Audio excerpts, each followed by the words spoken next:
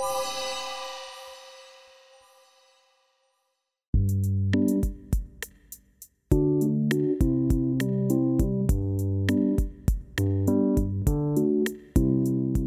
and welcome to Into the Aether. It is a low-key video game podcast, even though my delivery of that line is always very energetic. It is a low-key video game podcast. Anyway, my name is Brendan Bigley. I'm Stephen Hilger. Brendan. Yes. I think you and I are both very excited for today's episode. It's one of the games that we singled out that we were most excited for in the E3 episode, which was like our pilot, basically. Yes. And it's out. It came out Friday or Thursday at midnight, as my brain tells myself, which isn't a day. Yes. But it came out Friday. We have both been playing it, and we are going to talk about that for most of this episode. So we'll just say right off the bat, we're not going to begin with anything super spoilery. But like all From Software games, there's a heavy I think focus. you can spoil what the name of the video game is. Oh, Q-Bert 3. It's here. Yeah. Wait, what was it? Dragon Quest 12? This time Dragon Q-Bert is in Quest it? 12. Yeah. Sekiro Shadows Die Twice. It is out. It is the latest game from Software, published this time by Activision. I don't know the story there. It used to be Namco. Yeah. But regardless, it's the latest game from Software, who are known for a very distinct style of game that a lot of people really love and a lot of people are daunted by, or both. I am in the latter category. Yeah, hard same. Love and daunt all around. Yeah. So we're going to talk about it. These games all have a pretty heavy focus on like inorganic sense of discovery and things kind of, there's a lot of little moments that I wouldn't want to rob anyone of, like discovering on their own. I've constantly tried to tweet about this game and then I instantly delete my tweet because I don't want to spoil anything. Yeah. Even though whoever caught the 20-second timeline of that tweet's life maybe was ruined. Yeah, my current Twitter thread is literally just, I'm terrible at this game, I'm great at this game, I'm terrible at this game, I'm great at this game. Just Which is ironically also our messages to each other. Yeah, that's true. I think I messaged like, I kind of rule at this game. Yeah, you told me like right at the beginning, you're like, I'm great at this. I honestly, and I'll get more into that, I do oddly find elements of this game a lot more attainable than past entries, but we'll talk more about that specifically. But all that to say, if you want to go in blind and maybe skip this one. But Yeah. we're going to begin with just sort of an overview of what From Software kind of means to us and our experience with the games and how we're liking Sekiro and how that game differentiates itself from the rest while also kind of retains a lot of the elements people look for in these games. Yeah, I will say also, like, early on, we're probably just going to talk more about the games mechanically and how they differ from other FromSoft games that we've played. And if you find even the game's mechanics to be spoilers, then, like, maybe skip this episode after we're done talking about, like, Bloodborne and Dark Souls and stuff. Right. Right. So From Software have been around for a while, but they're most known for the Dark Souls trilogy, Demon's Souls, and Bloodborne. Mm-hmm. But commonly it's referred to as the Soulsborne trilogy because the ones that really people gravitate towards are the ones that are directed by Miyazaki. Yeah. Hidetaka Miyazaki, not to be confused with Hayao Miyazaki. Yeah. Though that would be amazing if they had a... Could you imagine? My Neighbor Solaire. I just want to mention I have seen this now referred to as Soul-Zero Born, which I hate. I just Yeah, that's hate not that. good. That's not good. But basically, I'm trying to think of like in broad strokes how I would define them all, but the games are known for a crushing level of difficulty, kind of labyrinthian level design. They're basically like a 3D third-person perspective of a Metroidvania in a lot of ways, because Absolutely. there's usually a lot of branching paths. You may not be able to go to one place before another, or you can, but like it's not really, you're not given a strong sense of direction. Yeah. Like in any way, even with the plot for these games is like overwhelmingly cryptic, usually. Yeah, it's usually you have to go in, read item descriptions to have any idea of what's happening. I always got a sense that both in Bloodborne and in Dark Souls, the opening cinematic to the game feels like the story, you know, like especially in Dark Souls, that game's opening cutscene is a giant war between gods and dragons, and then it's sort of like whatever is left. Yeah. It's almost like the story already happened, and then you're kind of playing in the aftermath of an event and kind of seeing the world for yourself. Yeah. I think Bloodborne is a really great example of that also. Oh, absolutely. Yeah, Bloodborne is probably the most cryptic. I think the only cutscene in that game is like a man in a wheelchair whispering like, "Follow your dreams," and that's it. And then you wake up and you're cursed. Yeah. Like, and that's the thing too. You'll occasionally meet NPCs in these games, and in Dark Souls and Bloodborne, there are a lot of standout great characters. But there's always a sense that you're not really having the same conversation. Yeah. You know?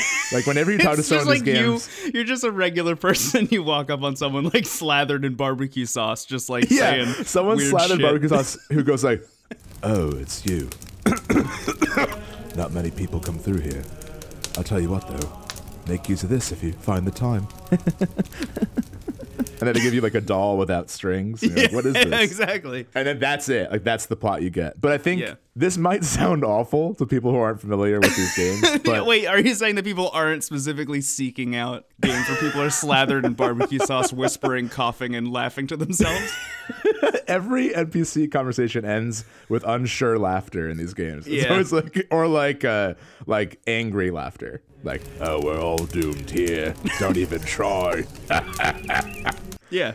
Yeah. Which makes it all the more special when you meet a character like Solaire, who is like helpful and optimistic. Right, yeah, exactly. And that's really the games in a nutshell. They're usually very bleak. You get very minimal plot and minimal direction. So when you do find things out, it feels like a personal triumph. When you beat a really hard boss, it is you figuring it out. And when you have these moments of revelation in the story, it's because you have chosen to invest in the world. Mm-hmm. I always think of one of my favorite moments in Bloodborne spoiler. There's a character who you meet who, yes, is coughing, who you talk to through his window, because it's like werewolves are running around town and there's like everyone kind of locks their door. It's the night of the hunt. And you can talk to this guy. Oh, God, I forgot his name. But he's one of the first, Gilbert. He's one of the first friendly NPCs you meet in Bloodborne. Mm-hmm. Oh, the one right at the lantern? Like right Yeah, when you yeah, get outside. exactly. Okay, He's like, go to Odin Chapel if you find the time. Yes. And then he gives you like an umbilical cord or something. But no, he probably gives you the strongest sense of direction early on. And I found just a natural desire to revisit him periodically. And when I did, he would give me new stuff and give me new information. And finally, at a certain point in the game, when I went back to him, there was like a werewolf near the house and I just killed it instinctually. Right. And then I saw that his window was broken. Yeah. And I was like, oh my, like there wasn't a cutscene that stopped the action to show him transforming or whatever. It just happened. Yeah, it happened, and without even realizing it, you kill this person that you've endeared yourself to because they're the first person who showed you any kind of humanity. Yeah, and even though the they were game turning is, into a literal beast. Right, and the game, both Dark Souls and Bloodborne are full of moments like that. Actually, I know a little bit about Miyazaki's upbringing, and in interviews he said that he grew up really poor, and so he would read a ton in the library, but I think he was reading, especially with Bloodborne, this is the influence, he read a lot of books, I believe in English, and didn't know English as a first language quite yet. Yeah. So he would kind of just fill in the blanks with whatever he didn't understand. Oh, wow. And that's kind of how these stories are structured, where you're given like bits and pieces that are fragmented and might be from unreliable narrators, and then you're kind of left like with it open to interpretation. So that's fascinating. That's really the focus of these games, is that kind of element of discovery in a plot sense. Mm-hmm. And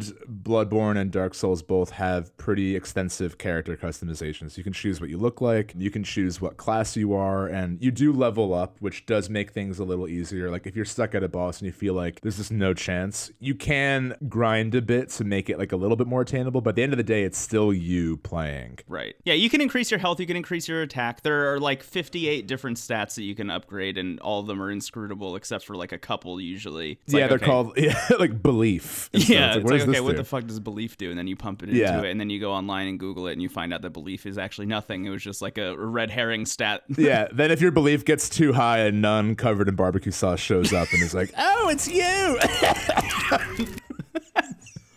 And gives you a doll. And you're like, what is this? Yeah. What do I do?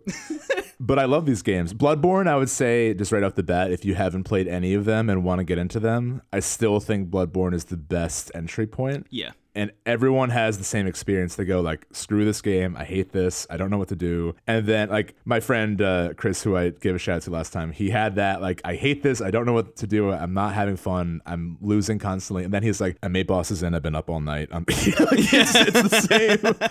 There's a certain point where it just clicks. And honestly, these games kind of have to find you. Like, I know that like a lot of the adamant fans like kind of are like, oh, well, you just have to like really give it like your all. And you do, but you just have to kind of be in the right mood. The same with Hollow Knight. Like these games just have to find you at the right time in your life where you're willing to kind of get lost in a world that's immersive in a sense that like you don't matter until you prove that you do. Yeah, that's totally. the best way I can put it. I find that with these kinds of games, I think Hollow Knight is a great example, but I think Bloodborne is my favorite example where I don't know what it was that like compelled me to continue playing and just like banging my head against the wall over and over again. It literally might have been like I spent $60 on this and I'm not going to just like give up on it. You know, Right. like I feel obligated to keep playing it. But there's always a point when the switch flips. There's always a point where I go from I'm just playing this because I feel obligated to like all I can do is think about this game. I need to be in this world until I see it through. I need to like finish it and prove to myself that I can finish it. Absolutely. And that's a big thing is like proving yourself that you can do it. Because the difficulty is usually like 9 times out of 10, it's usually rooted in testing your patience and testing your ability to understand the game. Right. Because every one of these games across the entire franchise, I would say Demon's Souls has its own kind of vibe. The Dark Souls trilogy has its own kind of vibe and even kind of switches it up in between that trilogy. And then Bloodborne has its own kind of vibe, and Sekiro, which we'll talk about, has its own vibe. But they're all teaching you different kinds of mechanics that are kind of based around the same version of combat. Right. But each of them are prioritizing different things. So in Dark Souls and in Demon's Souls, it's more about, you know, being extremely patient, blocking a lot, dodge rolling out of the way, just like waiting for openings and then using them. And every boss fight's going to take a long time. Bloodborne was kind of surprising and weird when it came out because that game really required you to be kind of twitchy in your combat because as your health was taken away, hitting an enemy would regain your health. So you were kind of doing this back and forth, like trading blows over and over again until you could make it through things. And that like frenetic gameplay was kind of, I think, a huge barrier for a lot of people who like learned the Souls games and like internalized how to fight in those games. Bloodborne kind of upended that by making everything fast, even though you're still waiting for openings and like learning enemy movements and things like that. Like it still required you to execute on a level that was kind of like wild at a speed that was kind of wild. Yeah. And like, for example, like Dark Souls probably has the most customization in terms of what your player character is by far. Like you could be like a giant knight who is just plates and plates of armor and the sword is a statue on a stick. You know, like you could do that. You could be a mage. You could be like a more dexterity based character, but you're either going to be rolling a lot or like blocking a lot with your shield, depending on the fight. And it's a very defensive game. Mm-hmm. Bloodborne, right away, you realize that there is no shield. There is one shield and it's a joke. Yeah. And that's kind of an in-game joke where, you know, like they're like, hunters of Yharnam don't use shields. Right. Sorry, I gotta stop coughing to the mic. But yeah, so that's a basic overview. My experience with them, I played the first Dark Souls, and like a lot of people, it wasn't the right time for me to play that. I think it's really fascinating that game came out the same year as Skyrim, because in a lot of ways, I think that they are both kind of landmarks in, you know, sort of fantasy RPGs, but in a very different. Yeah. Absolutely. Like Dark Souls is almost like the weird reflection of Skyrim, where Skyrim is a game that, yes, you can do anything, it's an open world, but the game is very much telling you that you are a chosen hero, and they're giving you arrows on where to go and telling you, and everyone you meet is like, hello, I know you, here's an apple, do this. Yeah. And Dark Souls, like we said, everyone, like no one really gives a shit about you. The game opens, you're a rotting corpse in a rat-infested jail cell. Yeah. And I think the narrator goes, this is you. It's like, oh, I get it. I'm shit. Come on. But I think that both games kind of give you that organic element of discovery. And I think Dark Souls, kind of like Breath of the Wild, is a lot more purposeful. You know, when you see something that catches your attention, it's for a reason. Mm-hmm. And I think that the only advice I could really give with those games is to be patient and to always talk to NPCs more than once. Like always go back and revisit places. Yeah. That's what I really enjoy about these games, almost more than the combat, is like seeing how things change and how they are a result of my actions. Yeah. And that's something that the later games have really zeroed in on. So I played Dark Souls 1, wasn't for me. I got Bloodborne, and Bloodborne really pulled me in. You skipped Dark Souls 2 and 3? Yeah, right initially. Yeah. Well, Dark Souls 3 came out later. Yeah. Oh, right. And the reason they call it the Soulsborne trilogy is because Miyazaki wasn't working on Dark Souls 2. He was working on Bloodborne at the time. So in a weird way, Bloodborne is kind of more like Dark Souls 2 than Dark Souls 2 is. Yeah. Dark Souls 2 is like kind of the black horse of the trilogy. Some people really like it, some people don't. I think that game had a higher emphasis on PvP. And that's something else that these games are known for, is that you can summon real players to either help you in an especially tough area or boss, or you could fight other players, which I never have really done the PvP in this game. It almost seems like alien to what the game's vibe is like. Yeah, you know? Completely agree. Like if they do incorporate into the story in a way that's interesting, and it is also cryptic. It's not just like PvP in the menu. It's like, ring this bell near the hollowed skull of a tortoise, and then like, you know, then it happens. Yeah. You have to appease a dead wolf god, and then you have to defend the forest. Right. So getting into Bloodborne, then I checked out Dark Souls 3, and now I kind of want to go back and just complete Dark Souls 1, because I got like fairly far into it. And Dark Souls 1, by comparison, does feel a little clunky by today's standards. Like, these games are very hard, and Dark Souls 1 has a lot of like hitbox issues, like even like noticeably, like you don't have to like zero in and like data farm the game to notice that. Right. Whereas, because I think just Bloodborne and Dark Souls 3 are so well made that you don't like, you usually it's your fault if you died. Yeah. Or Dark Souls 1, sometimes it's like, I couldn't have done anything differently in that scenario.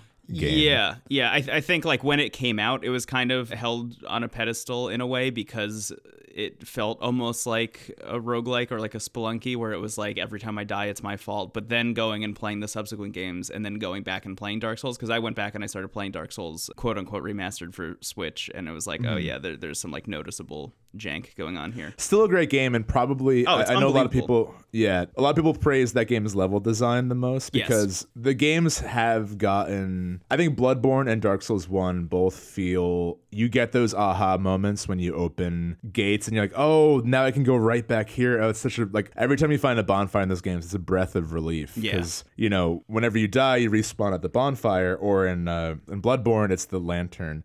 Everything in Bloodborne rebranded is so funny to me. Yeah. Like, you know, in Dark Souls, when you go to fight a big boss, it's traversing the fog, and in Bloodborne, it's the nightmare fog. I'm like, okay, guys, you get it. You know, you're like cool and Tim Burton-y. Yeah, I mean, they do that also in Sekiro too. They do, and we'll get into like what Sekiro shares with these games, but I would definitely recommend starting with Bloodborne. If you like that, check out the first Dark Souls, just for the sense of like world and the level design. Yeah. And then you could probably get to 3. I played a lot of 3 without having played all of 1, and I felt okay, but I think you're going to get more out of it if you're invested in the world. I think so too. Yeah, the thing about recommending Bloodborne, I would also agree that it's probably the best entry point, honestly. I also think it's the best one of the ones that I played. Personally, I just love that game, but it's only available for PS4, so if you have like another console, then like maybe go Dark Souls 1 or 2, which are available for everything. And 3 is on everything. Dark Souls 1 is also available for Switch, which, you know, is rad. It is. Yeah, I started this series with Dark Souls 2 because I had to review it for a site that we used to work for. That's right.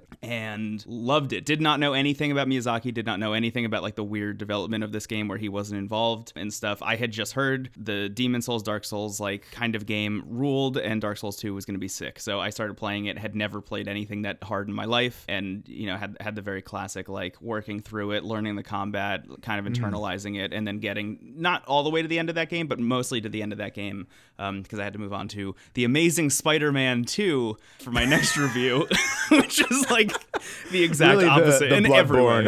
of Spider-Man.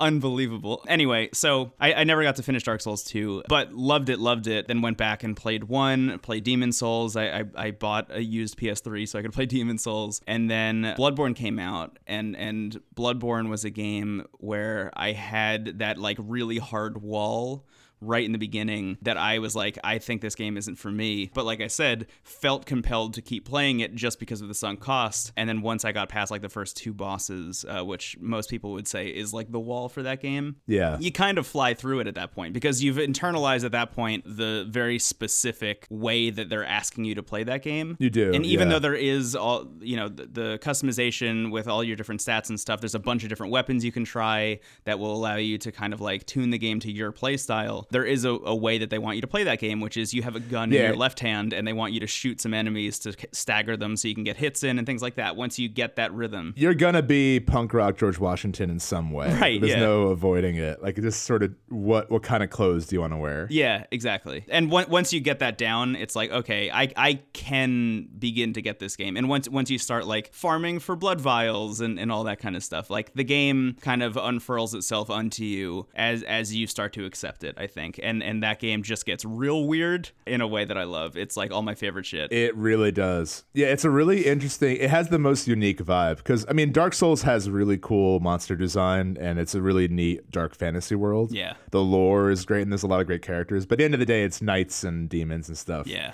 Whereas Bloodborne is like, you know, Revolutionary War era, like colonial Charles Dickens nightmare goth werewolf Lovecraft hell. Yeah. Yep. Which is, you don't see that too often. I didn't even have a name for it. I had to just like pick out of a hat. You just threw like 18 different adjectives at it. Yeah. So I think Bloodborne for me was like, although I had played the other games, Bloodborne was the one where it was like, I fucking love these games. Like, I love them. I think they're incredible. And like we've talked about on previous episodes, I was always kind of, I think, poised to love these kinds of games because of my like deep desire to constantly die in games like Spelunky and Rogue Legacy and stuff like that, and learn through death. That was kind of all, that's been a thing that I've enjoyed in a lot of games. So that like weird masochistic vibe really worked for me in Bloodborne specifically. So anyway, they announced Sekiro, and I played 3 also. But anyway, they announced Sekiro, and, you know, just the idea of it not being Bloodborne 2, not being another Souls game, but like we're going to take what we've learned through making all these other games and then apply it to a single player, like story-driven thing.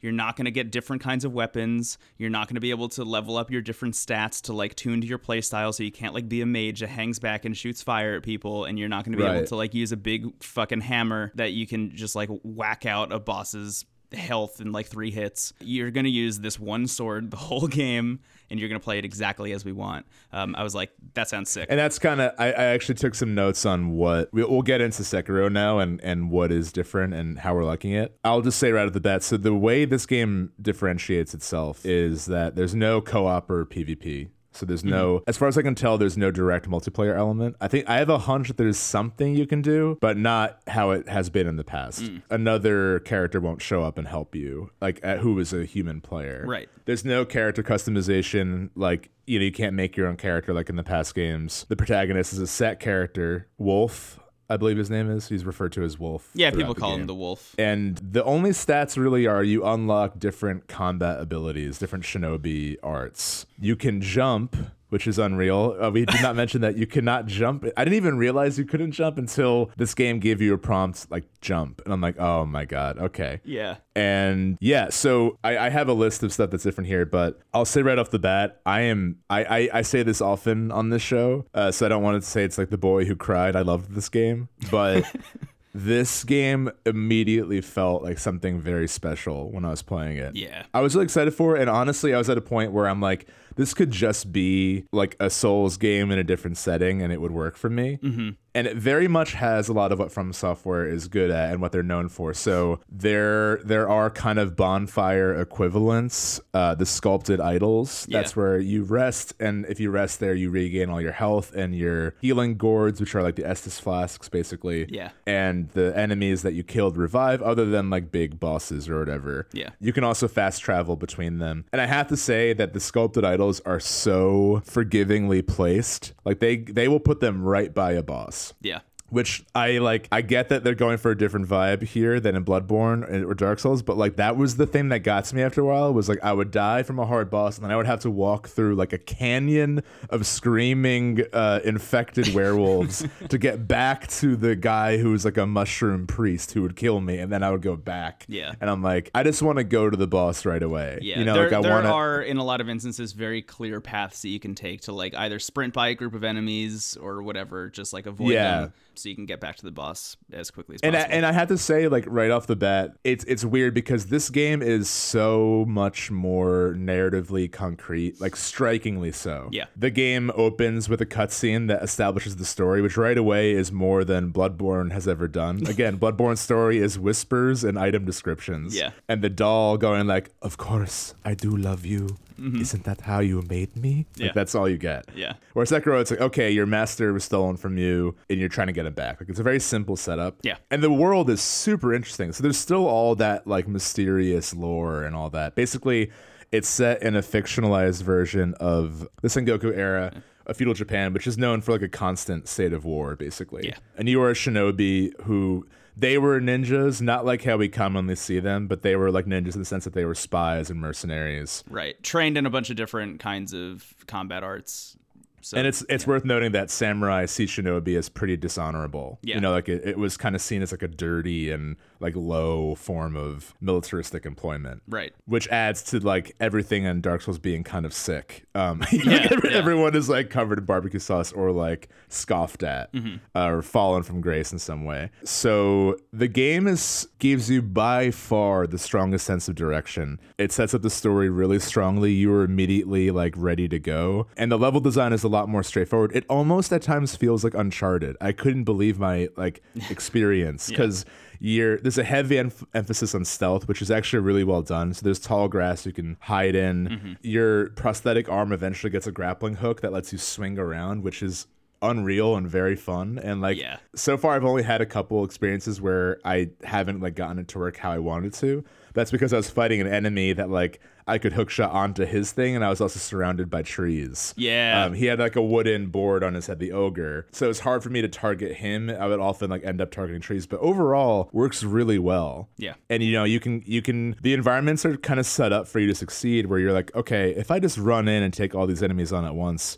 it probably won't work out. Yeah. I need to really think about how I'm going to use the environment to my advantage. And that's always very fun. Yeah. It feeds into you being a shinobi, a slightly dishonorable version of a samurai, essentially. And also, like, honestly, the best advice that I've seen for how to succeed at this game is you are a ninja, so play like a fucking ninja. Yeah. Go around, sneak Exactly. around, take out as many enemies as you can. If there's a mini boss that you can sneak behind and, like, get a death blow on him, you know, before you even start fighting him, do it. There's no reason not to. The game literally puts that in there as a mechanic for you to do so you can win. And that's the other thing too, is like the game also it stops the action to give you tips, which From Software, like that, they like have made a career on not doing that. Yes. I couldn't believe my eyes. I'm like, are they helping me? Yeah. The thing is, they're setting you up narratively, so it's a very strong sense of direction. The level design is a lot more straightforward and intuitive. The save points are very forgiving and well placed. There's a lot of quality of life improvements of like traveling around. There's a training mode, which I will get very much into because I love it. So you hear all that, and you're like, oh, so it's easier. No, it is one of the hardest games I've ever played in my life. This is easily the hardest of all of them. Easily. So it's like a cruel joke where they're like, we're going to make you feel like this game is more straightforward and more accessible. Yeah. But we're going to up the ante on the core combat being close to impossible. Right. Now, I will say it rules, though. It really rules. So the way this combat differentiates itself from the past games, obviously Bloodborne and Dark Souls have an emphasis on different styles of combat. But at the end of the day, you are rolling out of the way a lot, watching your stamina, getting in hits when you can, learning enemy movement. And that's kind of it in a very broad sense. Yeah. Bloodborne has the added addition of shooting an enemy with a fucking gun. You know, right. every once in a while. But that kind of was in a weird way, like in Dark Souls, you could parry with your shield if you timed it right. And that was it basically in Bloodborne, is that if you got a shot off right before an enemy was attacking, they would be open up for a visceral attack. Yeah. This game, you don't have a traditional stamina bar like you usually do. You have your vitality and your posture. Yeah. As does the enemy. And you can basically swing at the enemy, you can deflect their attacks, you can step and dodge out of the way, and you can jump. Yeah. Oh, you can also guard. You can hold down the deflect button to just like straight up guard against attacks. Right. And often the enemies will broadcast their attacks with Japanese symbols that telegraph if they're going to do a sweeping attack or a thrusting attack, which is also a really nice touch. Yes. That does make the game like more accessible, even though it is so difficult. Yeah. So once you figure that out, honestly, I've said this after I played it for a while, it plays more like a fighting game than it does like a traditional Souls game. Like, it's all about reacting to your enemy's attacks in a way that will break their posture, and then you get in a kill move. Yeah. So It's worth noting that the way posture works, essentially, so you have your vitality meter, which, like every health bar ever, will go down, and when it's gone, you're dead. Posture, on the other hand, is a different kind of bar that goes up. It fills up over time, and once it hits the edge of that bar, your posture breaks, which leaves either you open to get basically just eviscerated, or if you're fighting an enemy, will leave that enemy open for a death blow, which will allow you to either take out all of their health, or if they have multiple pools of health, take out at least one of those pools. Yeah, and most bosses are set up to be like, it's very hard to break their posture. Yeah. And they have 2 or 3 health bars, so you have to get in 2 or 3 death blows. Yeah. I find that with most enemies in this game, they often end in either the enemy getting a death blow or you getting a death blow. Mm-hmm. Very rarely, like I'm almost surprised when I see an enemy that I just like drained of health and they like do the traditional like Dark Souls death, because usually it's like you getting in what would be a visceral attack in Bloodborne, you kind of going in and doing a very over the top kill move, and blood just spraying out dramatically. I will say this game is notably more violent than its predecessors. Oh yeah, it's brutal. I mean, even though Bloodborne, the enemies are like, here are just a bunch of skinless cows that are like dancing to like out of tune operatic choir music. Mm-hmm. But this game is, everyone is a human. For the most part, there are giant roosters, which I love and will not kill out of moral principle. But most of the enemies are human in appearance, so like it's a lot more brutal. The thing is, the spray of blood, which I've seen a lot in this kind of setting, sort of like the samurai shinobi stories, where like there are these dramatic fights where it ends with just like a cinematic like spray. Yeah. You know, like the fight is over. It's so over the top that it kind of does desensitize you to it after a while. But I would say that for anyone who like doesn't really look, I don't really look for violence in my games, but it doesn't really get to me, but I could see it getting to someone else. Yeah. So I will say that as a caveat for this game. But it's also so fast that it's not like, it doesn't focus on that. It just sort of happens and you get into a very kinetic pace. And this game is notably faster paced in terms of like enemy placement, in terms of how often you find bosses. There's a very solitary sense of like loneliness and despair in Dark Souls and Bloodborne, where you go through these long twists and turns and you see all these kinds of enemies, and then you finally get to a boss and you're almost kind of excited to see them. Yeah. You're like, oh, someone's paying attention to me. Someone knows that I'm here, even if they want to kill me. Yeah. And those games are kind of anchored in the boss fights. This game, you encounter bosses pretty frequently. Yeah. I kept thinking like, oh, this is the Father Gascoigne. Oh, I wasn't even near the Father Gascoigne of this game. Yeah. In terms of there being like a litmus test boss. So yeah, I'm really enjoying. I honestly find the combat pretty intuitive, even though it is so hard. And it's hard because I think if you mess up once, you're done. Yes, exactly. And it's worth going into the way death works in this game, which we'll probably talk more about later because it is kind of a spoiler. Yeah. But death for the first time has a bit of a penalty. Right. Well, so the way death has worked in previous Soulsborne stuff is you die, you drop your souls, or what are they called in Bloodborne? Blood Echoes. Yeah, I love it. Blood Echoes. Yeah, just be called My Chemical Romance. Like, cut to the chase, you know? Yeah, absolutely. Yeah, you drop your whatever, your currency, and you also, or that's it, right? In those games, is you just drop the currency, and then when you respawn at a lantern or a bonfire, you can go back to where you died and retrieve that shit, and then, go and find another lantern and then spend it on upgrades and stuff. The way it works in this game is a little bit different in that you will drop whatever money you have, and you will also drop half of your accrued experience. So you have like an experience. It's half of your money as well. It's half of your money and half of your experience. Yeah. So you have an experience bar that fills up, and if you die while that bar is being filled up, you will drop half of that experience. If you fill up the experience bar, you'll get a skill point, and you keep those skill points when you die. Thank God. But, if you're like almost at the end of an experience bar and you're about to go enter like a really hard fight, I have oftentimes decided to not do that and turn around and go fight some guys until I get my experience point, just so that's locked in before I go do anything Something else. I learned too is that you could pretty easily run away from boss fights if they're not going well, which I've often done. Mini I'm a bosses, coward. yeah. Yeah. Not the like, not ones we'll get into, but there are a couple fights where I'm like, this isn't going my way. I'm gonna rest up and then come back rather than wasting a death on it. Totally. But anyway, you drop all that stuff, you cannot get it. It's just gone. It's like gone. So you would have to go and then grind to accrue that stuff again if you really needed it back. So that's kind of an interesting thing. And then also when you die, you will have a chance to either hit L1 to just like finalize your death and say, I'm dead, or you can press R1 to resurrect yourself, hence Shadows Die Twice. So you can resurrect yourself and then continue fighting. What you quickly learn is that there is as you said, a penalty for doing so, which I think you should get into because you seem to be very attached to this penalty in a way that I'm not at all. I don't give a shit, but... Oh wow, okay. Well, so basically there's another factor with death where there's something called unseen aid. Yes. It starts at 30%, which basically means that when you die, like Brandon said, you lose half your money, half your acquired experience. Yeah. It's also worth noting that like whatever you've invested skills in, you still have those. You don't lose what you've spent them on. Mm-hmm. And honestly, I haven't found like a huge reason for money quite yet. Like you can buy Oh, okay. I take that back.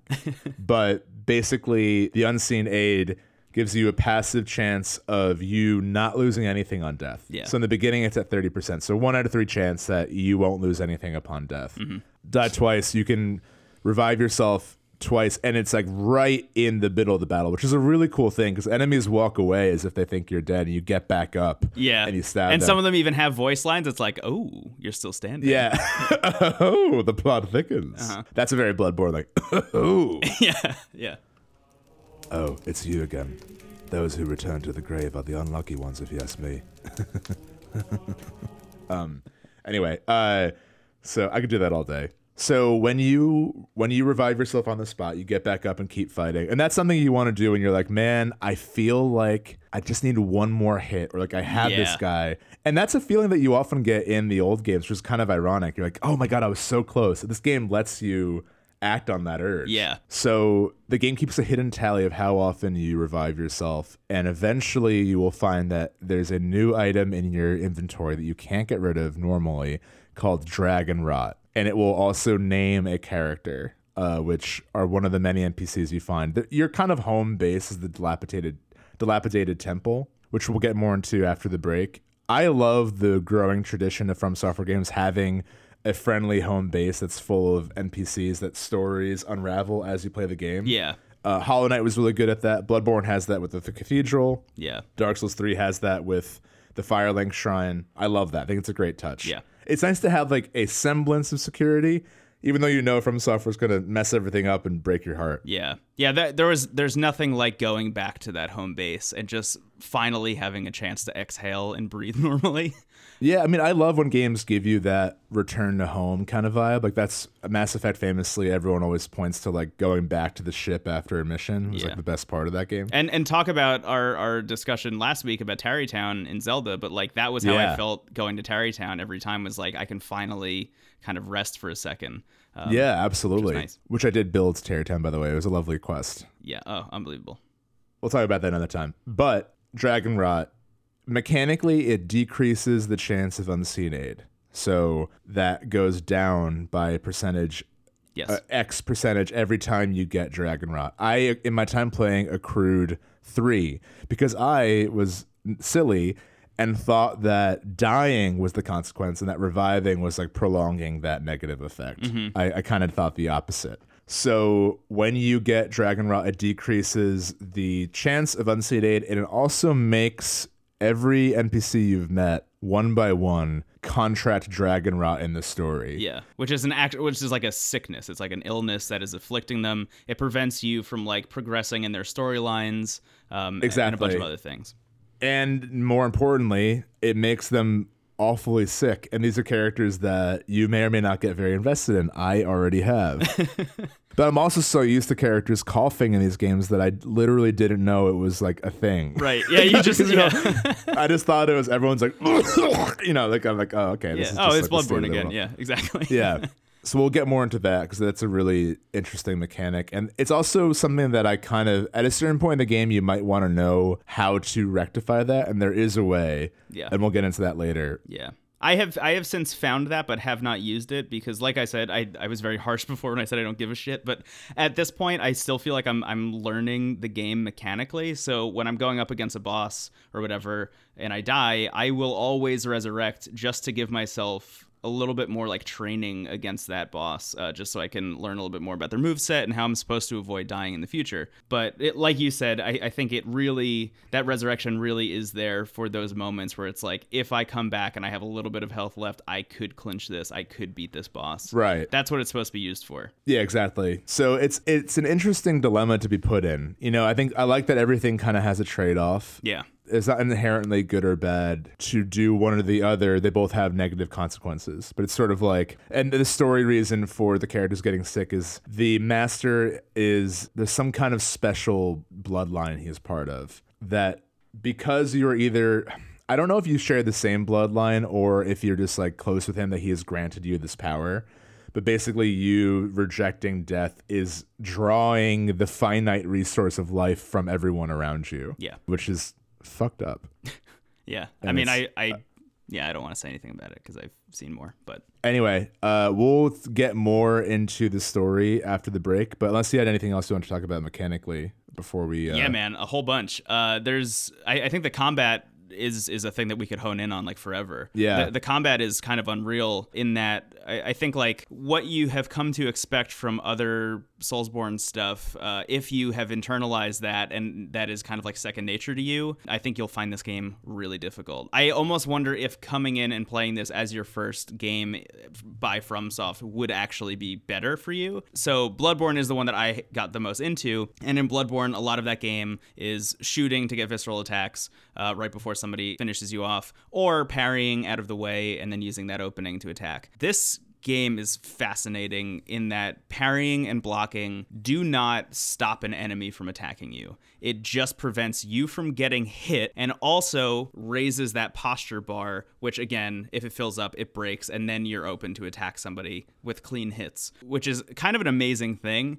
because what it creates are moments where you are fighting an enemy and they are attacking you 1, 2, 3, 4, 5, 6, 7, 8, 9, 10, 11, 12 times in a row, and you have to hit L1, L1, L1, L1, L1 every single time they're hitting you, and then you're having like a very classic samurai film moment where it's like cling, cling, cling, cling, cling, cling, cling, cling. I'm blocking all of these attacks, filling up their posture bar. Eventually it'll break because they've attacked you, as many times as they possibly could, and they need to take a break, and then that's when you attack them and then finish them off. And that's like almost every fight in this game for the most part, with the exception of the moves you were talking about before that are like stabs that you will have to like dodge out of the way of by sidestepping left or right, or sweeps where you have to jump over the sweep and then like maybe kick them in the face while you're in the air, which is a great move, or dodging out of the way, things like that. But I feel like in previous games, parrying at the exact moment was rewarded, whereas this is more like it's just keeping you alive a little bit longer. Yeah, and there's a lot of like the addition of jumping just gives you another dimension to worry about, basically. Yeah, exactly.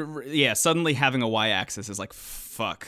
Like I always forget. And I wonder if that's why I'm having like, it's definitely a challenging game, but I'm not struggling as much because like I am like exceedingly average at the Bloodborne and Dark Souls games. So like this feels like a different experience, and I'm kind of learning it on its own rhythm. Yeah. So I don't like have like a preconceived notion of how it should work. Yeah. I also like playing this game. I am constantly thinking that this is simultaneously the best and worst game to start with if you're new to From Software. I completely agree. There's so much that gets it up and going, and there's a lot of it that's like way more attainable, especially with the plot and the setting and the game design. But the core game is like really, really a separate thing. Yeah. Like one of the bad habits I pulled from Bloodborne going into this game is using the circle button to dodge left or right out of the way of attacks. Like that's not a viable thing to do all the time in this game. And that'll get you killed more frequently than anything else. You really do have to be parrying at the exact moment, deflecting attacks constantly. What's great is there is a boss at one point that is straight up a Bloodborne boss that like dodging out of the way is the way to beat it, which I thought was kind of hilarious because I had just finished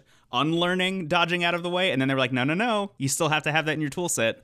I think I fought that same boss and I thought a similar thing, and I was like, oh, this is so cool that all the bosses feel like you have to fight them all on their own terms. Yeah.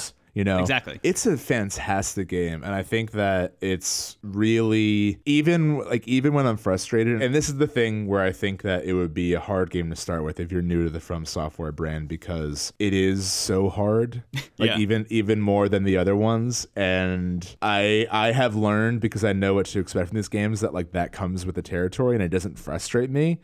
But I could see someone being new to this being like, I really want to see the plot keep moving, and I like don't want to have to, you know, the thing about Bloodborne and Dark Souls is because they're so like atypical narratives where you're given very little and you have to find a lot of it, and it's a lot of moments of discovery. You're kind of more set up to just sort of explore and play the game on your own accord. Whereas this game, you do want to see what happens next. Yeah. And you may kind of hit like brick walls along the way. Yeah. But I think it rules. I think it's unreal. And I think at the very least, the game does go out of its way to give you helpful tips, which again, I can't believe it's like the least on brand thing, and I love it. I love that they're doing that. Yeah. Even down to every time you acquire skills, which I think it's worth mentioning what goes on with the skills, but like as you accrue that experience and get skill points, as I was talking about before, you can pump those into either like active combat abilities or passive abilities. And the passive abilities will be things like, I just got one that every time I do a death blow on someone, I regain a little bit of health, which kind of makes it feel a little bit more Bloodborne-y, which thank God, that was like a beautiful skill to acquire. Yeah, the skills are really helpful. So you don't level up in a traditional sense, but you do get a lot of abilities that may make certain fights a lot easier. Yeah.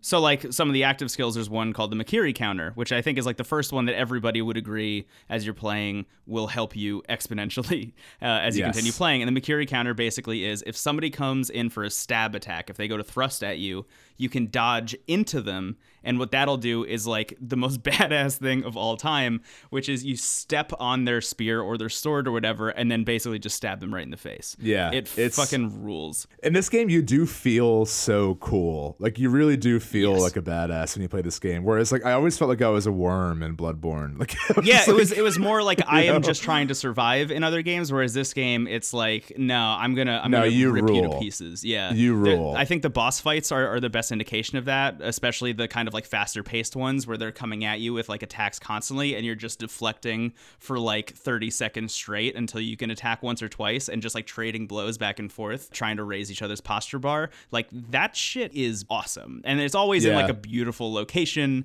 you know, so it just feels cinematic at all times. You mentioned this with Fallout 4 being the first Fallout game you got into because there was like a palette that wasn't just gray. Yeah. This game is beautiful. There's a lot of really warm colors used, and even when it is like a dismal setting, like it is gorgeous. Yeah. It feels like the most beautifully designed game. And the thing about Dark Souls and Bloodborne is they are purposely unsaturated. Yeah. Right? That's the vibe they are going for. Mm-hmm. But it does get to you after a while, purposely. Yeah. Yeah. It serves the theme of those games in a way that it like didn't in Fallout 3. I guess it kind of does in Fallout 3, but they're trying to be like goofy and whatever. Anyway, your point. Yeah, this game feels a lot more like an homage to like a lot of different media. Yeah. But still very much has the From Software brand attached to it. Yeah. I mean, one of my favorite things is this isn't really a spoiler, but in the very beginning, you are in a boss fight setup in like a field of like flowing tall grass. Like it's beautiful. It's the classic Souls game. Like here's your first boss fight and they're just gonna rip you to pieces, but like you have to do it anyway. You have to anyway, and you literally can't win, and he cuts off your arm, and that's how you lose your arm. It's like in a moment of gameplay. Are you sure you can't win? I bet you can win.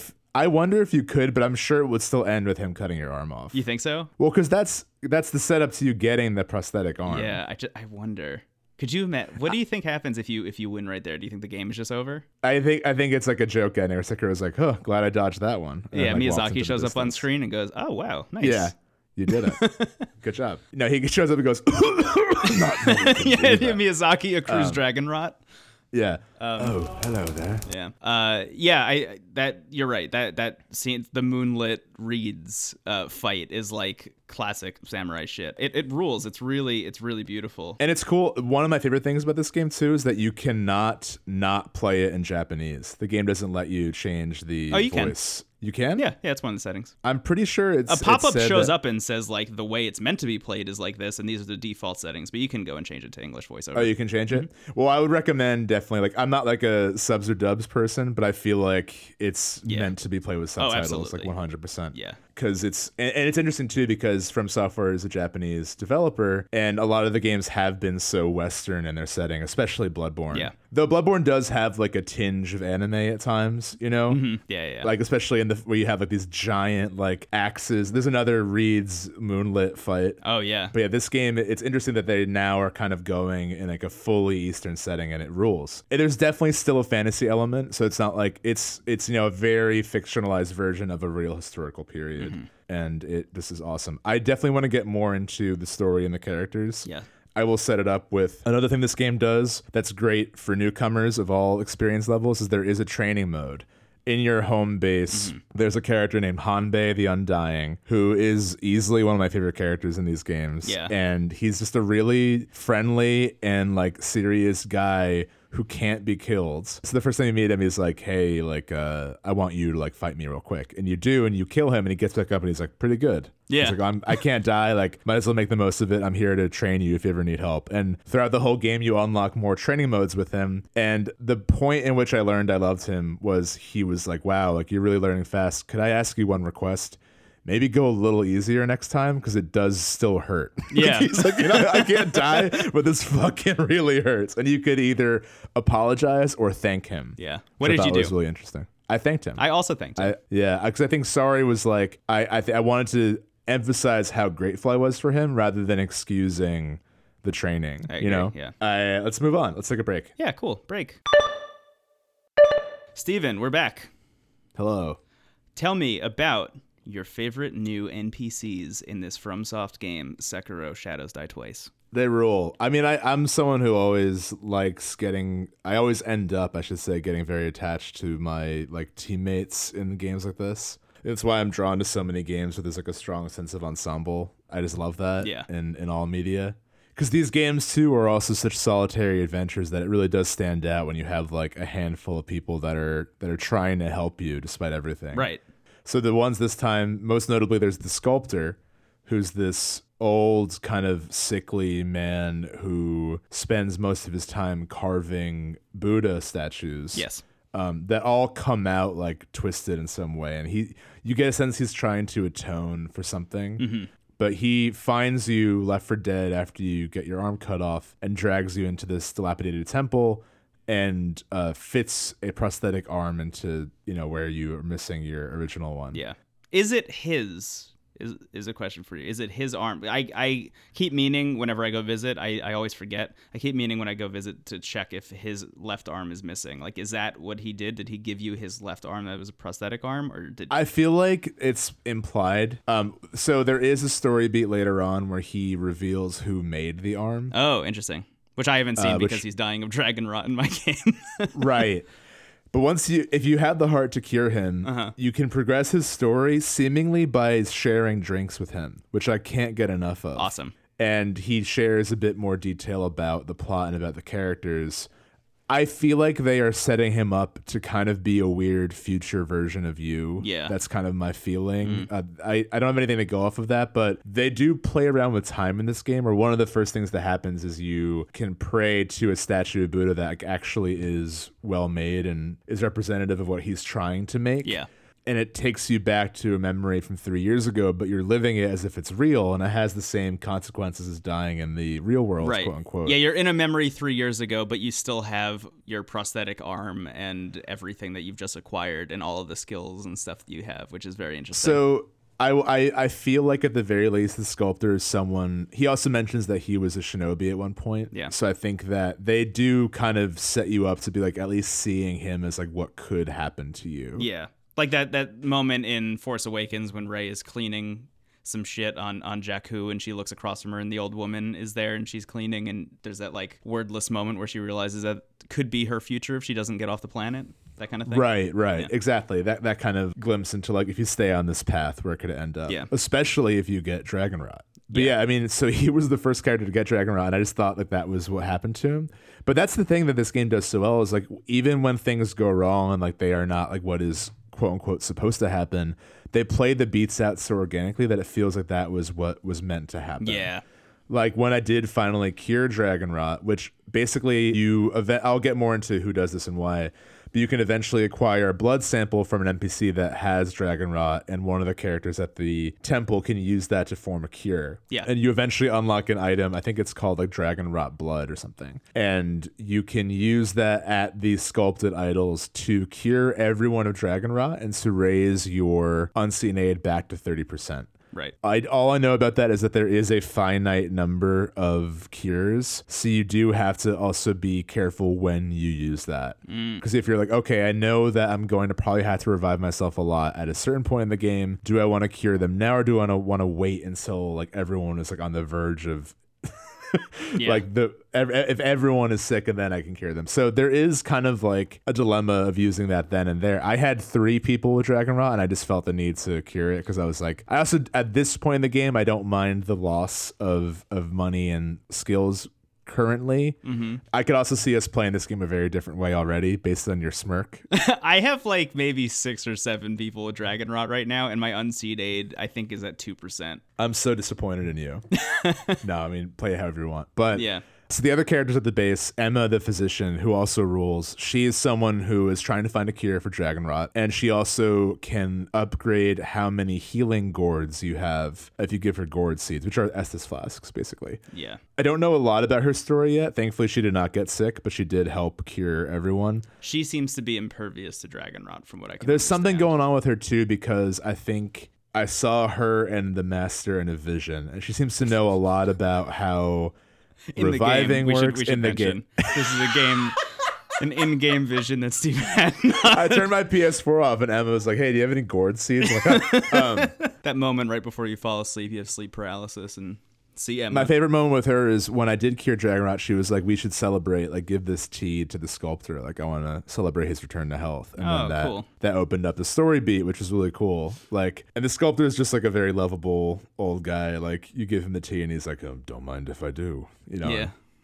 Oh, I should do this. Yeah, the other character is Hanbei the Undying, who I mentioned earlier, and I just love him. And like, there's an incentive for me to always go back to him to check up on like what he has to say and any new training, because the training does really help. And it's nice to, you know, because there's a consequence to death, it's really crucial to have an area where you can refine your ability to play the game without worrying about dying. Yeah, I absolutely recommend, if you're a person who is considering getting this game, fight Hanbei as much as you possibly can right in the beginning. Do all of his training until you unlock, what is it, free combat, I think is what it's called in the menu. There's a couple. So there's free combat, which he goes over all the basics, and then there's free combat applied. Well, which yeah, he does. I just mean like just play through all of his tutorials, Right, because it's going to right. help you just exponentially in the future. And it's not the equivalent of fighting a boss or something, but Right. just being able to, like, once you unlock Makiri counter and, like you said, go back to him and do like a Makiri counter tutorial and like just do that counter over and over and over again. Because even when they teach it to you, like in the little pop-up tooltip that you were talking about before, where it says like, okay, press circle right before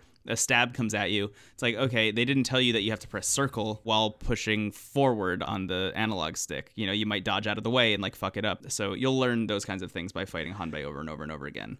For sure. And the other thing that I'm just going to point out, because like, if From Software has historically done one thing badly, it's the menus, like navigating the menus. Like, it's fine, but there's just little things you're like, why did you make this way? Like, when you unlock new skills, it shows them and it says triangle on all of them. And I was like, oh, do I push triangle to use this? Then you push triangle and then it tells you how to use it. I'm like, Yeah, for weird reasons. why? So if you're unsure of how to do any of the new stuff you've acquired, hit triangle, then you'll see it. Yeah. But basically, yeah, Hanbei is great. And I think this game in general, I think enemies do broadcast their moves in ways that are more visible than like in other games. You know, I think in other games you kind of really, the training in Bloodborne and Dark Souls was dying, but from bosses and from like, you know, there was no penalty to dying. So other than losing your souls, but if you're fighting a boss, you're probably not like have a huge number of souls to throw away. Yeah. But yeah, I think really, just the fact that Hanbei is in this game is an indicator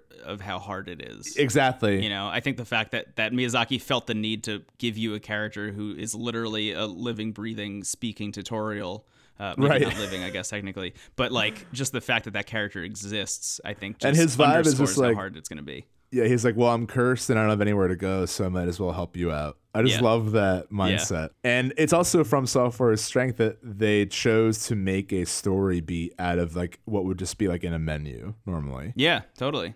That's something that every kind of corner of the game lives and breathes, and time passes for them as it would for you. Right. There's an offering box near Hanbei, and I feel like that's where there might be room for internet stuff. I don't know. It's been empty every time I've checked it. I don't know if you've encountered anything with that yet. I haven't yet, no. Yeah, so I wonder if that's a way you can maybe give people items or something. I don't really know. Yeah. I also don't go back there as frequently as you do, so it's possible that there might be something there at this point. You're not as close with Hanbei as I am. No, I did fight him a lot. That was honestly, I think, a turning point for me was when you were texting me like, I love Hanbei, he's the best. And then I was like, you know what, I should go back and I should like finish his tutorials and stuff, and started doing the free combat and then the applied combat stuff. And as soon as I kind of locked into fighting him over and over and over again, and like did that for maybe like 20 whole ass minutes, and then went back out into the world and continued fighting, I was like, oh, I actually did learn a lot by fighting that dude repeatedly. Like fighting Hanbei really did help me kind of figure out how I'm supposed to play this game, which I think is like one of the biggest things that I would like to highlight about this versus the other games. As we talked about, like even Bloodborne gives you different kinds of weapons that you can use to kind of tune the play style to whatever you want, and a bunch of different stats you can unlock. Like this game has one way that you're supposed to play it. It's very specific.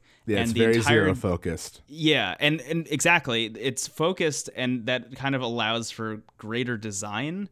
I think it just like kind of like how if you were to go play like New Super Mario Brothers U or something, like you play that game as Mario, and that's exactly how the level designers intended you to play it. You know, you can play it as Luigi and jump a little bit higher, or Toadette and, you know, jump high and stop short and things like that. But like playing as Mario is the way that those levels were designed, and the fact that there is no other option in this game besides you just have your sword and that's it.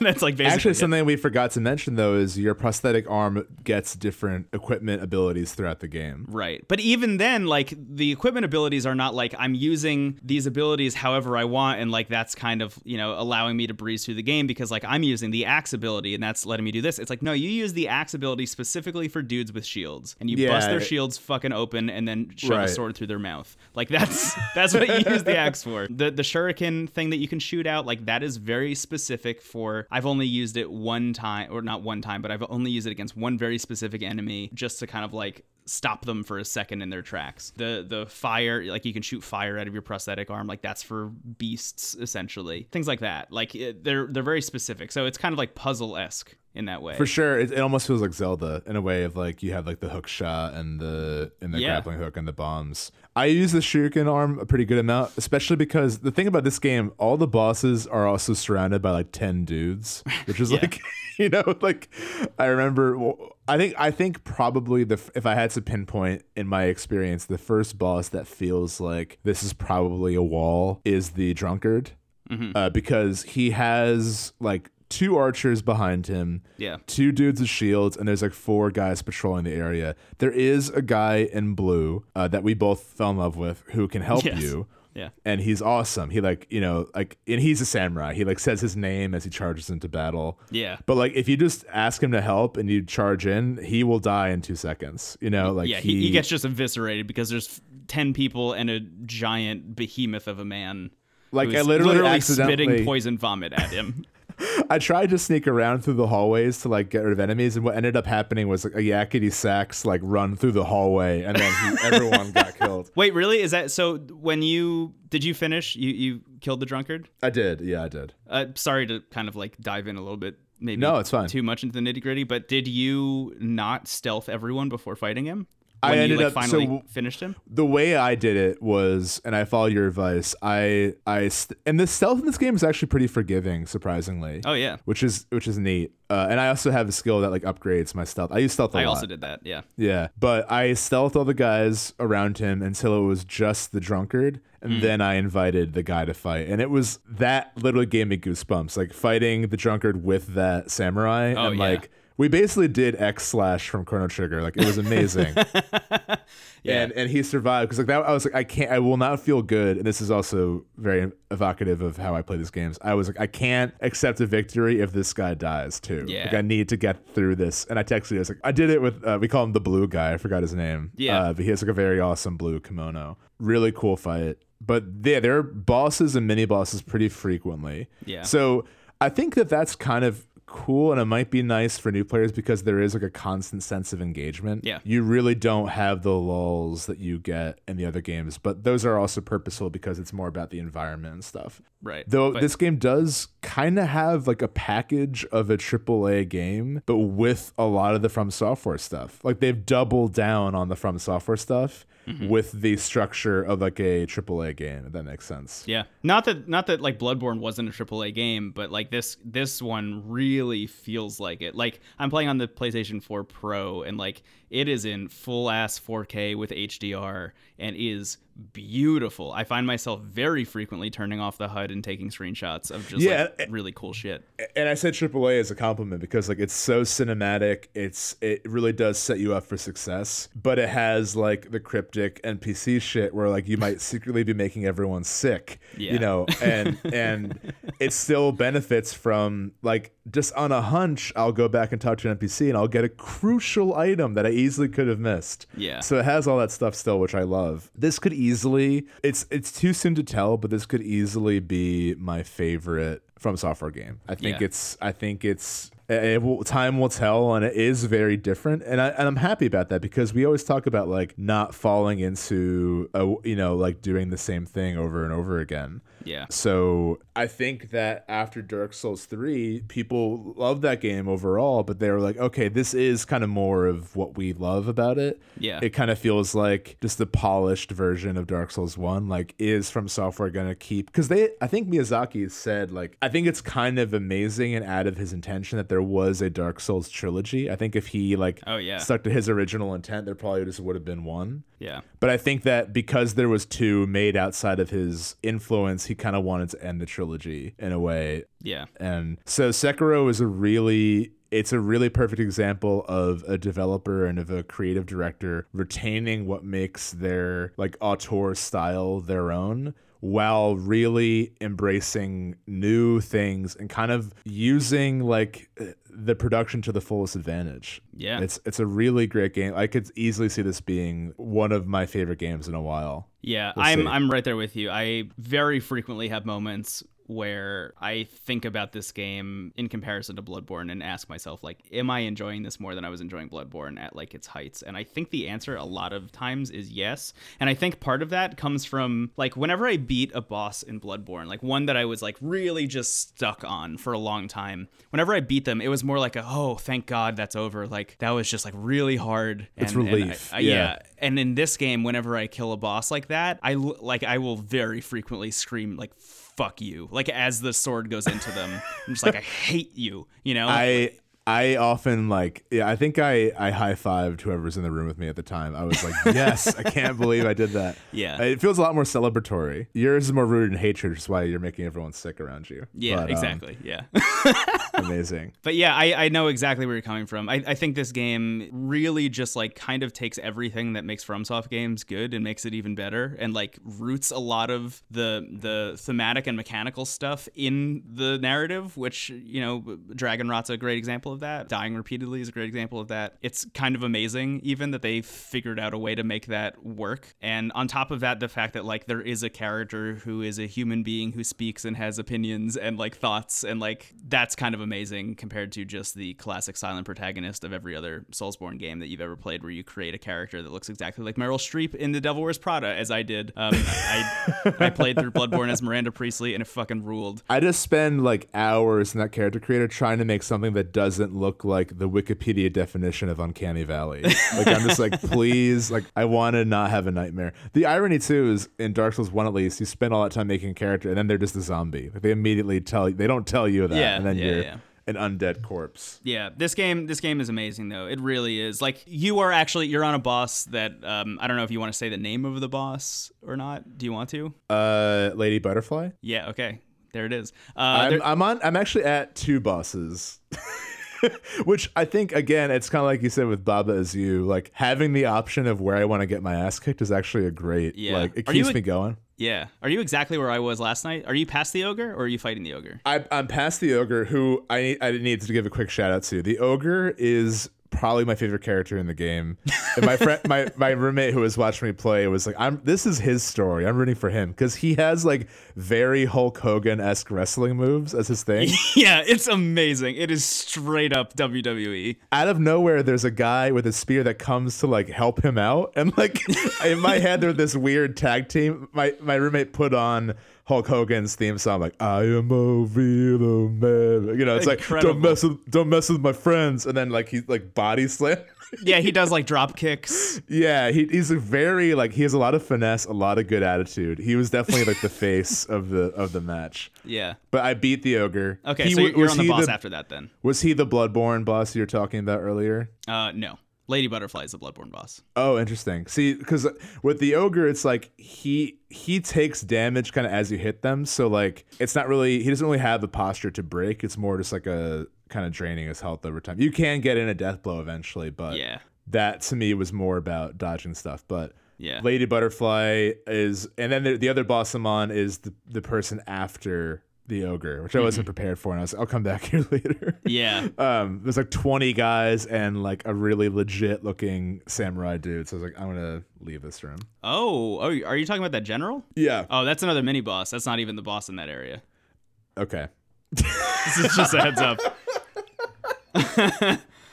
The game does that a lot. You're like, oh, you thought that was a boss? That's just who you're gonna see everywhere now. Yeah, a big, a good indicator of who is a boss and who is a mini boss. The mini bosses they'll have names, but they'll be on the top left. And then actual like real ass bosses will have their name on the bottom, kind of like a classic Souls boss. So Lady Butterfly is the boss right after the drunkard. Yeah. Who I guess is the mini boss. Like literally right after. Like it's like the next thing that happens after you fight the drunkard. Is a cutscene. Oh, you thought that was hard.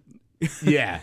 There's a cutscene, and she is someone who uses illusions and like throws daggers. It does definitely feel like a Dark Souls Bloodborne boss because you're stuck in an arena. Yeah. It's like a burning house. It's beautiful. It's a really cool cinematic moment, and she just completely eviscerated me. Yeah. So that's where I'm at. And you beat her, and I literally can't believe that. Especially, like, I just can't even see that being a possibility. Yeah. What I wanted to just mention about Lady Butterfly is the reason I love this game is because of the way that fight goes, where it is literally you just like deflect, attack, deflect, attack, and you're just like doing that back and forth and back and forth and back and forth and back and forth, and there's sparks flying all over the place. As you said, the house is burning down around you as you're fighting this person. She's jumping into the air and trying to do like wild like kunai knife throws at you like from midair, and you can jump up and attack her, like do a myriad of different things to like avoid those attacks. But it is so fast paced that by the time you're done, like if you make it through that whole fight and say you don't die and resurrect or whatever, if you make it through that whole fight, that is the most cinematic fight I've ever had in a video game. Yeah. Like, it achieves what I think a lot of other games have tried to do in the past, which is make you feel like a badass samurai, and it achieves it on a level that I don't think I've ever seen before. And like it's kind of amazing that after the Dark Souls games and Demon Souls and Bloodborne, Miyazaki was able to look at the combat that he and his team had put together for those games and said, like, you know what this would actually be perfect for is achieving that like hero fantasy, that power fantasy of being a samurai in those movies. It rules. Those moments when that clicks and you are actually like achieving those moments of just like sparks flying all over the place because your swords are clashing, like it's sick. It is, yeah, I mean, the raddest game ever. It feels so cinematic because, like, I mean, even though the combat's really exciting in Bloodborne and Dark Souls, you do get a sense after a while of like, I'm hitting a giant's feet, like desperately. Yeah. You know, this game you do feel like, and I think it goes into the story too, where like they actually like you are a character that speaks who was named. Yeah. And yeah, I mean, I think that I can see a From Software fan who really does value the PvP or co-op element being a little disappointed. And I could see like if you prefer like a more open-ended RPG where you're like making your stats and your classes and all that. But I don't know. I can't really see anyone being disappointed with this game. Yeah. Truly. I can see it being not for you, or maybe you prefer like I think once enough time passes, I can look at the From Software library and be like, each of these games is really going for their own thing. Yeah. And I think that that's made even more clear by this game being so much of a organic departure. Mm-hmm. So yeah, I absolutely love it. I will probably talk about it with you again. Also, I had a weird fleeting mad thought. We've talked last time about like, oh my God. Yeah, you know where I'm getting at? Yeah, you absolutely do. You were like, we were talking in last episode, I had an idea, like, wouldn't it be fun if Brendan and I like set out to platinum a game before the year's end? Because I've never done that personally. I think you might have. Yes, I have 2 times. 2 times Sly Cooper and what was the other one? The Witness. The Witness. Very cool. Those are, what a combo. Yeah. Well, anyway. Sly Cooper's was an accident, as I mentioned in the last episode. Right. You stumbled into greatness. I was like, do I dare set out to platinum Sekiro? Do I lose my mind this year and have that be a thing? Yeah. I'm looking at the trophy list right now just to see like how attainable this is. It would be difficult to do this. It's gonna be difficult to get like past where I'm at right now. Yeah, it's gonna be hard to beat this game, much less.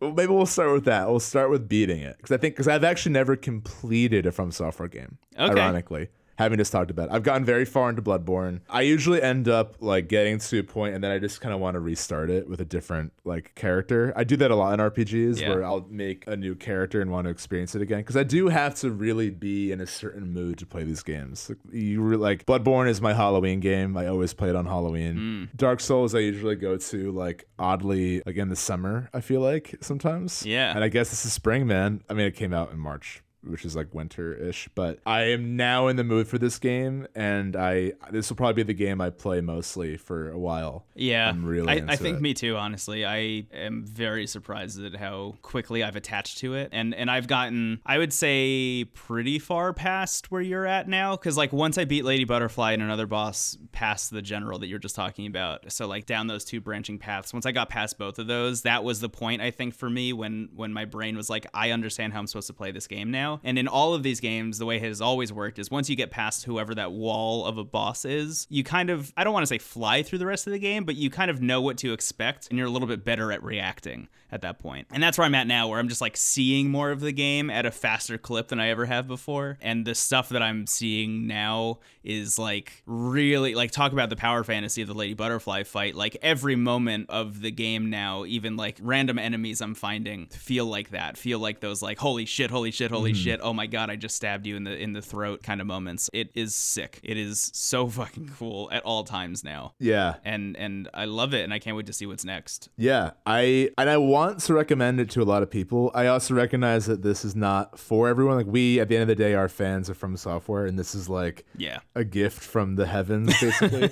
Yeah. I would be very curious if someone out there hasn't played these games and started with this one, because again, I do think it's simultaneously the best and the worst to start with. I think if you want to get the vibe that the other games go for, Bloodborne is still the best starting point. Yeah. But that's another game too that like the beginning of that game you feel like you can't do anything. And then suddenly you do and you're like, "Oh, this is great."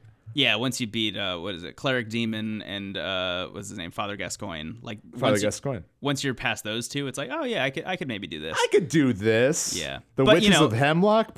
Come on. The first, I would say, 3 hours of me playing Bloodborne were me unlearning Dark Souls, and the first like 3 hours of Sekiro have been me unlearning Bloodborne. Right. You know, so I would say going into this game blind as your first attempt at something, you'll probably spend those first 3 hours just learning FromSoft. You know, learning the very basic vocabulary that will apply to everything else. I think at the very least, though, the story is pitched in a way that is more attainable than like.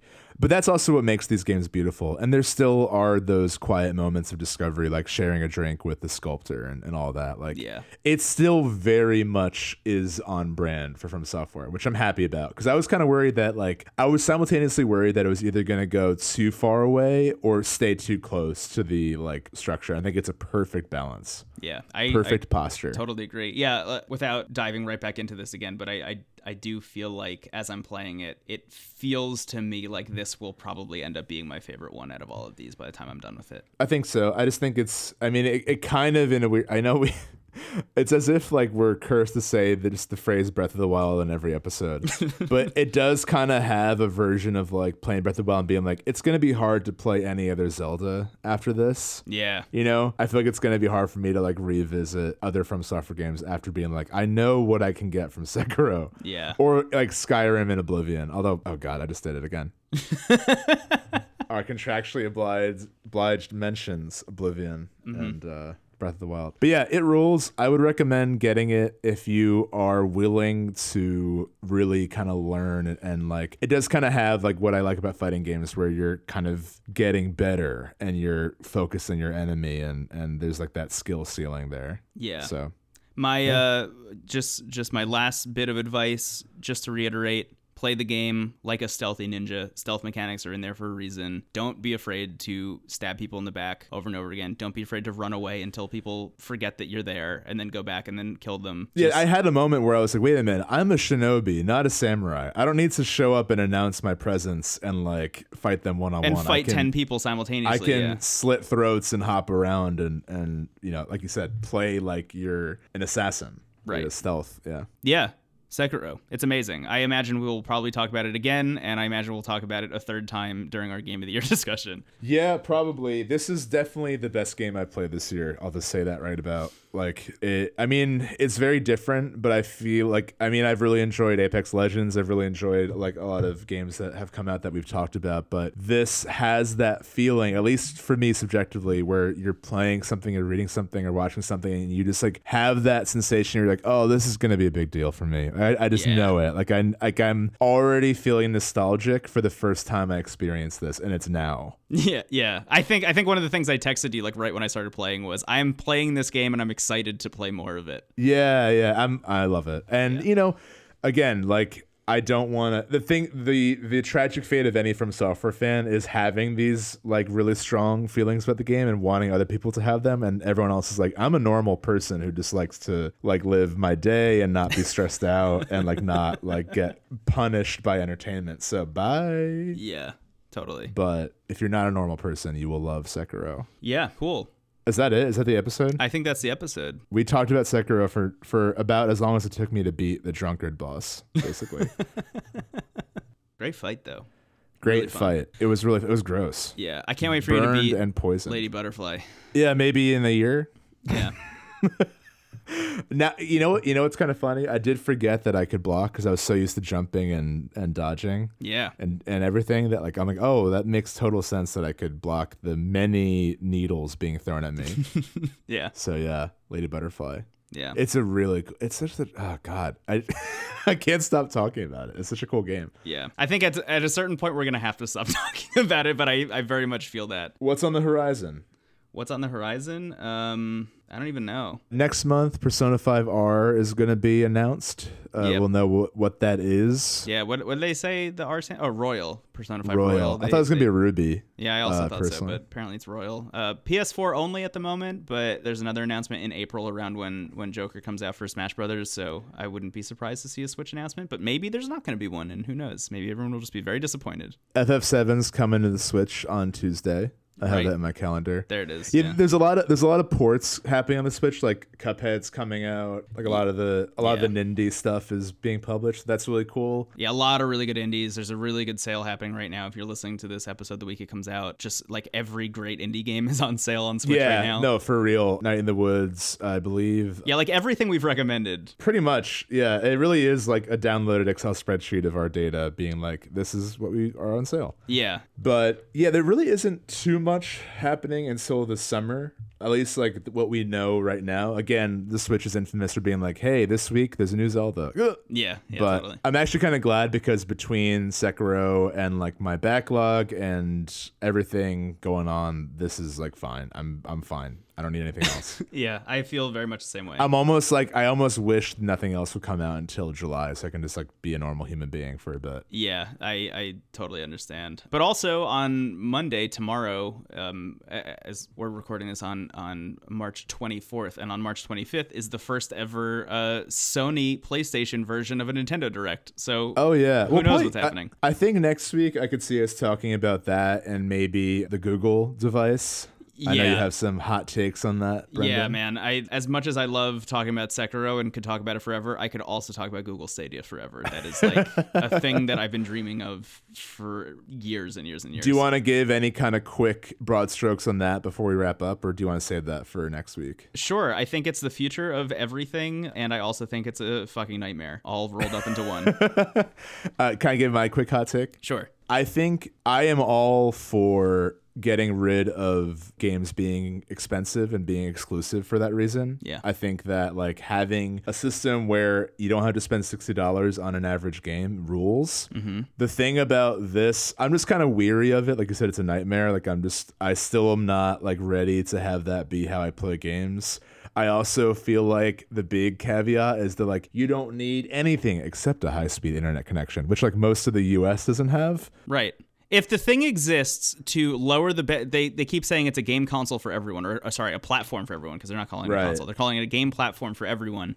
If that's, maybe we're getting too far into it already, but if that's the idea, a platform for everyone, okay, cool. I don't have to buy a $400 console at any point to be able to play this thing. I just have to buy a controller, and in a lot of instances, you don't even have to buy a controller because the ones you already have will work, which is amazing. You can plug that's great. an Xbox controller into your Mac or your PC, and like that'll work. That's cool. That's great. Lower that barrier. But those same people that you're talking about don't have 1 gigabit internet from Google Fiber. You know, they don't have like a Verizon Fios connection in their apartment. So you kind of like only get half of what you're asking for, or half of what you're setting out to do by doing that. They have also said that they've tried it with low internet speeds and it's been fine. And it'll lower down to like 720p if your internet's not up there. Part of the demo was them showing off like, we went out and bought literally the cheapest computer we could find at Best Buy and still got this to work at like 720p at 60 frames per second, which is cool. I could see it over time becoming something really exciting. I think that initially I could see it being more of a service available on different platforms and like only having certain games like viable for it, you know? Yeah, we'll see. I mean, part of that announcement before it even started, they were showing like icons that kind of indicated what games would show up, and like Red Dead 2 was one of them and Skyrim was one of them, obviously because Skyrim's everywhere. Civilization 6 was on there.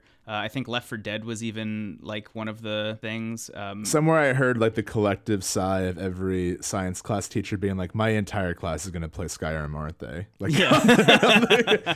But remind me to talk about the time that I beat Pokemon Silver in chem class in high school. But anyway. Right. Yeah. So I mean, I'm all for seeing how it plays out. I don't really think I think it's interesting you say it was the future and a nightmare, because that's kind of what I've been seeing it reported as. Like, people are either like, this is it, or like, oh, this is it. Yeah. I'm extremely excited for it and I can't wait to use it, but I also am very weary about Google being the company that's doing it. Right. Yeah, I mean, it's sort of like Halliburton's got a new arcade system ready for you. I mean, exactly. Google's obviously like leagues more moral than Halliburton, but it is like, okay, one of the 3 companies that owns most of the stuff is now trying to own this too. Yeah. But it would also be kind of weird if it was like, hey, the makers of Dogpile.com, the 10th most popular search engine, have a new game system. Like, yeah. I mean, the only again, I think we might be getting too far into it. Whatever. Just lean in. Why not, right? Yeah. The other company that tried to do this that everybody always points at is OnLive, right? Like, OnLive was the company that tried doing this, like, maybe even 10 years ago at this point. And, like, obviously, home internet infrastructure wasn't even at that point yet. But, like, OnLive is some random-ass company that doesn't have data centers all over the world. Google has cloud servers in, like, every state, everywhere in this country, and all over the world, in every country. Like, if any company was going to make this work, it was going to be Google, and I don't think they would have announced it with the kind of bravado that they did if they weren't confident that it was going to work across the country at launch. Yeah. And I think the question of will it work or not kind of is moot, to be totally honest. More of the question for me is like, what happens to game ownership? What happens to, you know, privacy? What happens to really anything? Like, there are so many new variables in what ownership and what game like history looks like. Because of this. Yeah, that's a really big conversation too, because like I think currently most of the people that are archiving games is in the ROM scene, which is technically illegal. Yeah. So, you know, because it's like we can't really rely on Super Nintendo's working forever if we want to preserve those games. And some games, like the code has been lost and all that kind of stuff. So, you know, like I know you're thinking, like, how will we preserve Gex Enter the Gecko? Well, the answer is Google. Sign up today. Google Stadia. Google Stadia. Yeah, baby, said Gex to Google. Well, thanks for listening to this episode of Into the Aether. Yeah, we have... Can I just say something real quick? Yeah, sure. I feel like historically I say something that does end the episode, and I've noticed that happening in my social life as well, where I will say something that's not inherently bad, but it does end the night. I was out with some friends. We were having a great time. We were laughing. We were joking. Friday night in Chicago, a well-lit night. It was beautiful out for the first time in a while. Yeah. I mentioned that Chewbacca had a nephew named Lowbacca. And everyone kind of went like, oh, you know, well, that's kind of a good place to end the night. And everyone left. Like, wow. Literally, like, it was like polite. No one was like disgusted, but we would have probably hung out for another hour if I didn't mention Lowbacca. Yeah. But I just noticed that in this show too, where I'll be like, hey, Glover. And you're like, well, thanks for listening. You can subscribe on Google.biz. On Google Stadia. Yeah. On Google Stadia. But yeah, let's wrap up. Cool. Because we've been talking for almost 2 hours. Yeah. Hey.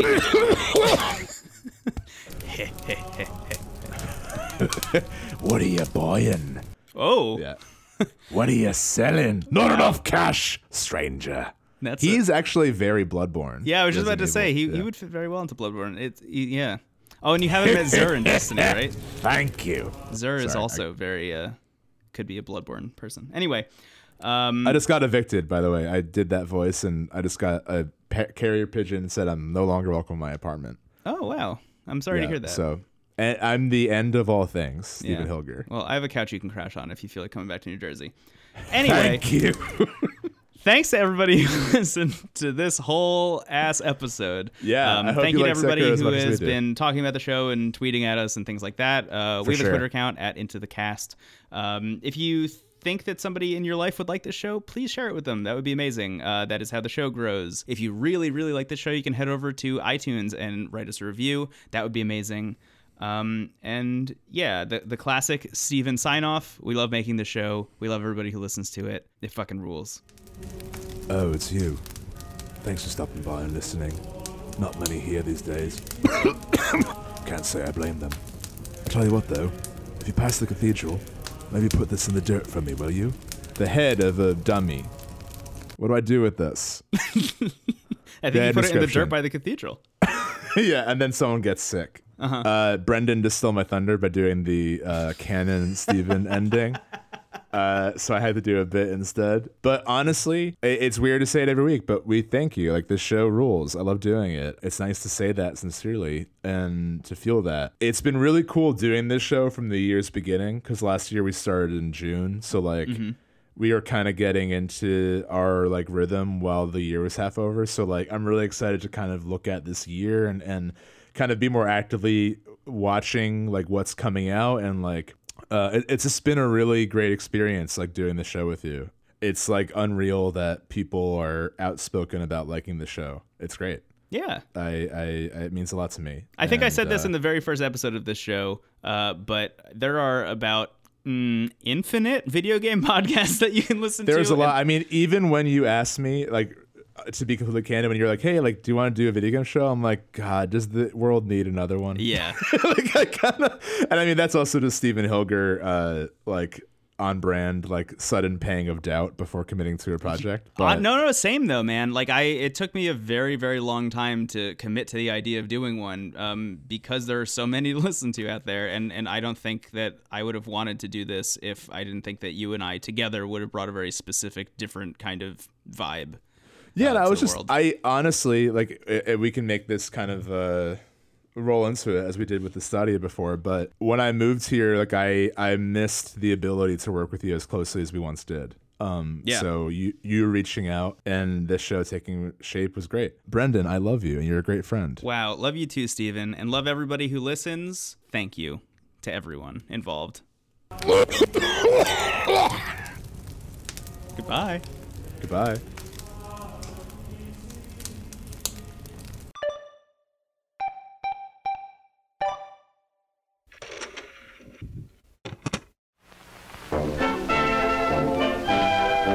WG, the worst garbage. Online.